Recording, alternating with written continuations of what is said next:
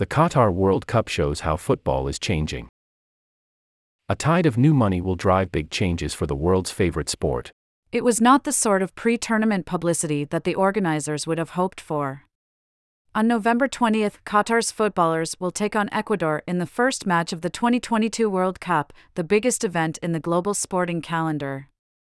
Yet just 13 days before, Sepp Blatter, a former president of FIFA, World Football's governing body, told a Swiss newspaper that, in his opinion, awarding the World Cup to Qatar had been a mistake. In 2010, when Mr. Blatter pulled the card from the envelope and publicly announced Qatar's victory, to general astonishment, he was forced, for the sake of diplomacy, to take a rather different line. Football, he announced, was going to new lands. The idea was to broaden the game's appeal. Few other observers were willing to defend the deal. Accusations of corruption and bribery flew, though a report commissioned by FIFA and eventually published in 2014 gave Qatar's bid its seal of approval, with a few reservations.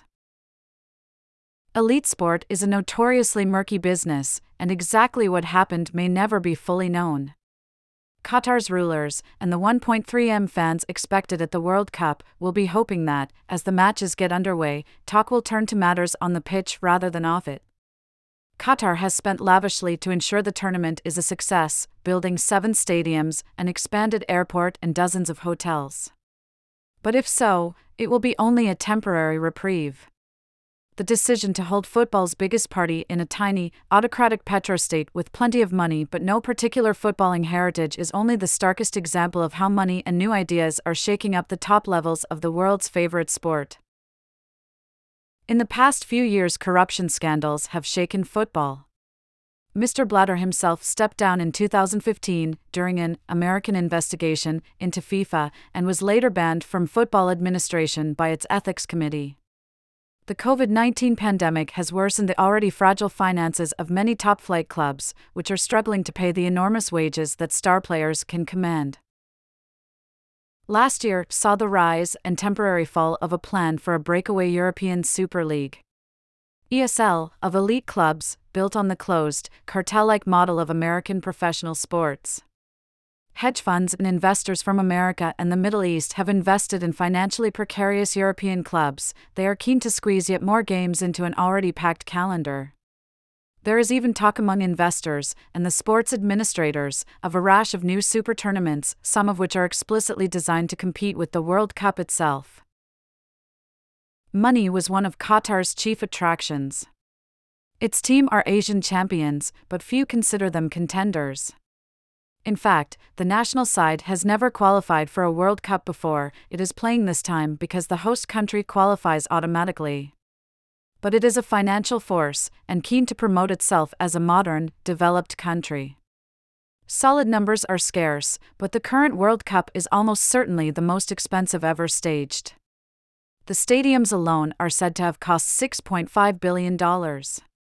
Much of a broader $300 billion economic development plan called Qatar 2030 has been written with the needs of the World Cup in mind. A gleaming new metro system, for instance, serves several of the new stadiums. Paying the price. That frenzy of construction has made many uncomfortable. Qatar's large force of migrant laborers are often harshly treated under its kafala sponsorship system, unable to change jobs or leave the country without their employer's consent. They were worked to the bone to get things ready. Many have died on the job. The Danish team will play in a monochrome red shirt, which hides the team crest and kitmaker's logo. Hummel, the manufacturer in question, said it did not wish to be visible at the tournament. One of its other kits is black, the color of mourning. In October, the Australian team released a video criticizing Qatar for alleged human rights abuses. None of this seems likely to reverse a growing trend for big sporting events to be held in autocracies. Several players, including Bruno Fernandes of Manchester United and Nico Schlotterbeck of Borussia Dortmund, have complained about the timing of the tournament. The World Cup usually takes place in June or July. Rescheduling it to November was necessary to avoid the scorching Qatari summer. But it leaves the tournament sitting awkwardly in the middle of the lucrative European club season. Jurgen Klopp, Liverpool's manager, summed up the mood for many: "I will watch the games anyway, but it's different. Money, both the lack of it now and the desire for more in future, was also behind the plans for the ESL. It was envisaged as an annual contest that would pit top European clubs against each other, much like the Champions League. A dozen elite clubs from across the continent, including Arsenal, Juventus and Real Madrid, announced the plan in April 2021. Amid a furious backlash from fans and politicians, they abandoned it a few days later, though their retreat was only temporary. In October, Barcelona, Juventus and Real Madrid resurrected the idea, with a new management team and a public relations offensive. The ESL's backers also have a case before the European Court of Justice challenging UEFA's monopoly on organizing competitive continental football in Europe. A verdict is due early next year. The ESL would have operated along the closed-shop lines familiar to fans of American sports. The 12 founder members of the ESL would have been guaranteed permanent places in the competition, no matter how badly they performed. That idea was anathema for many fans used to the cutthroat meritocracy of existing European football, where any club can, at least in theory, aspire to qualify for the Champions League, and where teams stuck in a rut can take years to get out of it. But it is less attractive for investors and the clubs themselves. They prefer rules that guarantee a return on their ever-increasing outlays. So many clubs in Spain's top two domestic leagues were struggling after the pandemic that, in December 2021, they agreed to sell 8.2% of profits for the next 50 years to CVC, a Luxembourg-based private equity firm. Over the summer, FC Barcelona sold 25% of the media rights to its Spanish games to Sixth Street, another private equity firm, until 2047. The club hopes to plug holes left by years of financial mismanagement. And in January, several Spanish clubs will be back in the Middle East. Saudi Arabia has paid €240 million, $254 million, to host 6 editions of the Supercopa, an annual Spanish mini-tournament. The backlash against the ESL has not put off football's governing bodies, which are keen to launch new formats of their own. FIFA and UEFA are enmeshed in bitter wrangling over the future of summer tournaments. Although FIFA governs the World Cup, which makes up 90% of its revenue, its bosses lament that UEFA makes far more money, $14 billion, during the last World Cup cycle between 2015 and 2018, compared with just $5.7 billion for FIFA over the same period. That is mainly because of the Champions League. FIFA is desperate to diversify, including by creating other competitions. UEFA jealously guards its position. Cramming in more contests would raise more money, but would require administrators to find more space in a crowded calendar. International friendlies, or exhibition matches, have been all but scrapped, and qualifying paths for big tournaments shortened. From 2020 for the international breaks, during which club players are diverted to international duties, are set to be fewer but longer, packing games in while reducing the time players spend traveling. The tournaments which determine continental champions, like the Euros and the African Cup of Nations, could all be scheduled for the same summer, instead of being spread across a 4-year cycle. That would free up a month's space for a new and lucrative tournament every second summer. There is going to be a fight, says Simon Cooper, one of the authors of Soccernomics, a book on the business side of the game. Football, wall to wall. 3 ideas are kicking about.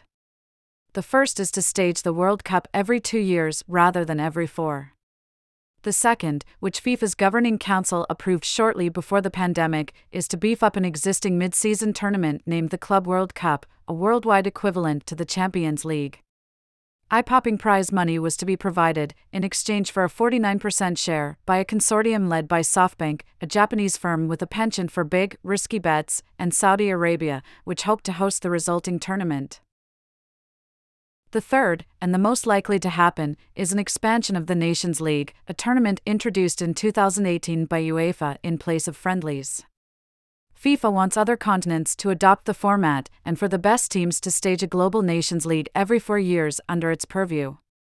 UEFA has responded by inviting South American countries to join the European Nations League from 2024, cutting FIFA out. Either plan would boost the Nations League as a direct rival to the World Cup. The World Cup itself is destined to carry on growing. The Qatar tournament features 32 teams, twice as many as played during the 1970s. The 2026 event, hosted by America, Canada, and Mexico, will feature 48. That will mean more matches between no-hopers, but will also direct a larger share of the revenue to the world's 211 national footballing federations. Meanwhile, bids for the 2030 World Cup are already being prepared. Saudi Arabia, a bitter geopolitical rival of Qatar's, is keen to host a World Cup of its own. In theory, eligibility criteria should preclude another Middle Eastern country acting as host for the next two tournaments. But Saudi Arabia has hitched its bid to those of Greece and Egypt, in the hope that it will therefore count as European or African. The kingdom says it will pay to build stadiums in both countries. The decision is not due until March 2024. But one lesson of Qatar is that it would be bold to bet against another Winter World Cup in an autocratic desert state in the not-too-distant future. In football, as in so much else, money talks. This article appeared in the international section of the print edition under the headline Changing the Game. From the November 19, 2022 edition. Discover stories from this section and more in the list of contents. Explore the edition. Reuse this content. The Economist today. Handpicked stories in your inbox. A daily newsletter with the best of our journalism. More from International. Was your degree really worth it?